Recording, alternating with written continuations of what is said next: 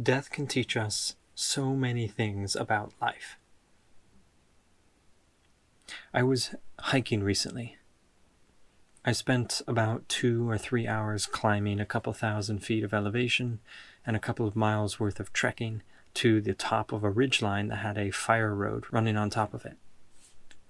Once I reached this road, I simply followed the road all the way along this ridge until I was to encounter my next trail. Along that road, I decided to take a rest, and just as I about decided that I needed to sit down, have a little snack, and take a breather, suddenly, in the middle of nowhere, miles away and thousands of feet above anything resembling civilization, I encountered a bench. And not just any bench. This was a very sturdily constructed and very much still in good condition bench with the words, "In memory of Jeff Norman," burned and etched into it. As I sat there, catching my breath and eating an orange far above the Pacific coast, I couldn't help but think I was sitting on someone's gesture, someone's heartfelt, very difficult to do given the location and the quality of the bench, gesture of love towards someone who was gone that I never even knew existed. Death, every single minute, takes people away from this world that you never will even know existed. That's a crazy idea.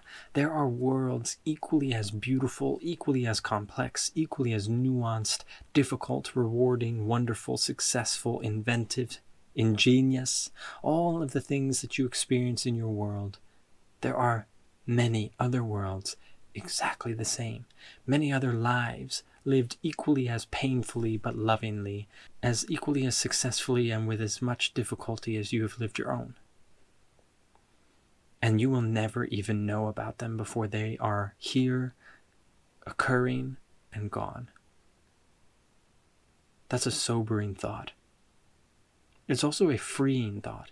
The idea that there are so many people experiencing the same things that you are, and that you will never bump into, and you will never even become aware of their existence, and yet they live, love, laugh, and die. And people build benches for them and put them on top of mountains. All that can take place before you even finish your own life. That is amazing, and it's amazingly freeing in that suddenly the weight lifts from your shoulders. Everyone has to live their own life. You have to live your own, and you get to live your own. And odds are you're trying your best to live the best life you know how to. And so is everyone else around you. That's a comforting feeling. And this is just one thing that death can teach us about life.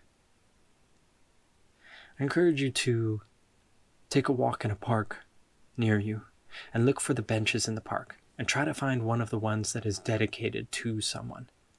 Normally there's at least 1 or 2 in a large park. Something symbolic of someone's love towards someone who's gone. I want you to sit on that bench and to think about how much love it took for someone to go so much out of their way to create a bench to remember a person that is gone now. Consider their life, consider the way it could have been, consider the richness that it for sure contained, consider the difficulties that they no doubt encountered, consider the mental battles that they fought, lost, won, struggled with, and then think about your own life. And let that perspective be uplifting.